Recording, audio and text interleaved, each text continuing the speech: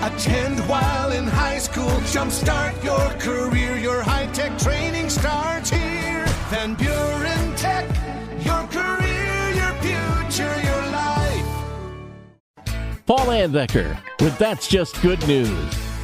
Groundhouse Coffee has been serving customers in Gardner, Kansas for more than a decade. And the coffee shop has also been helping those in need along the way.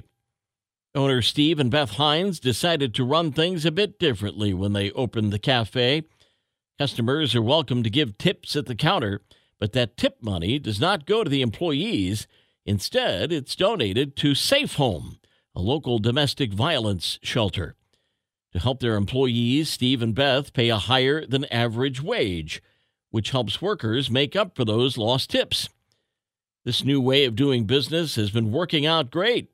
The coffee shop is thriving, and they've been able to donate $87,000 so far.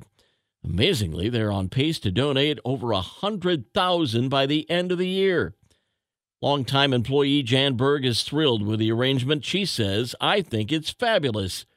Those women need help, and they need a place to go.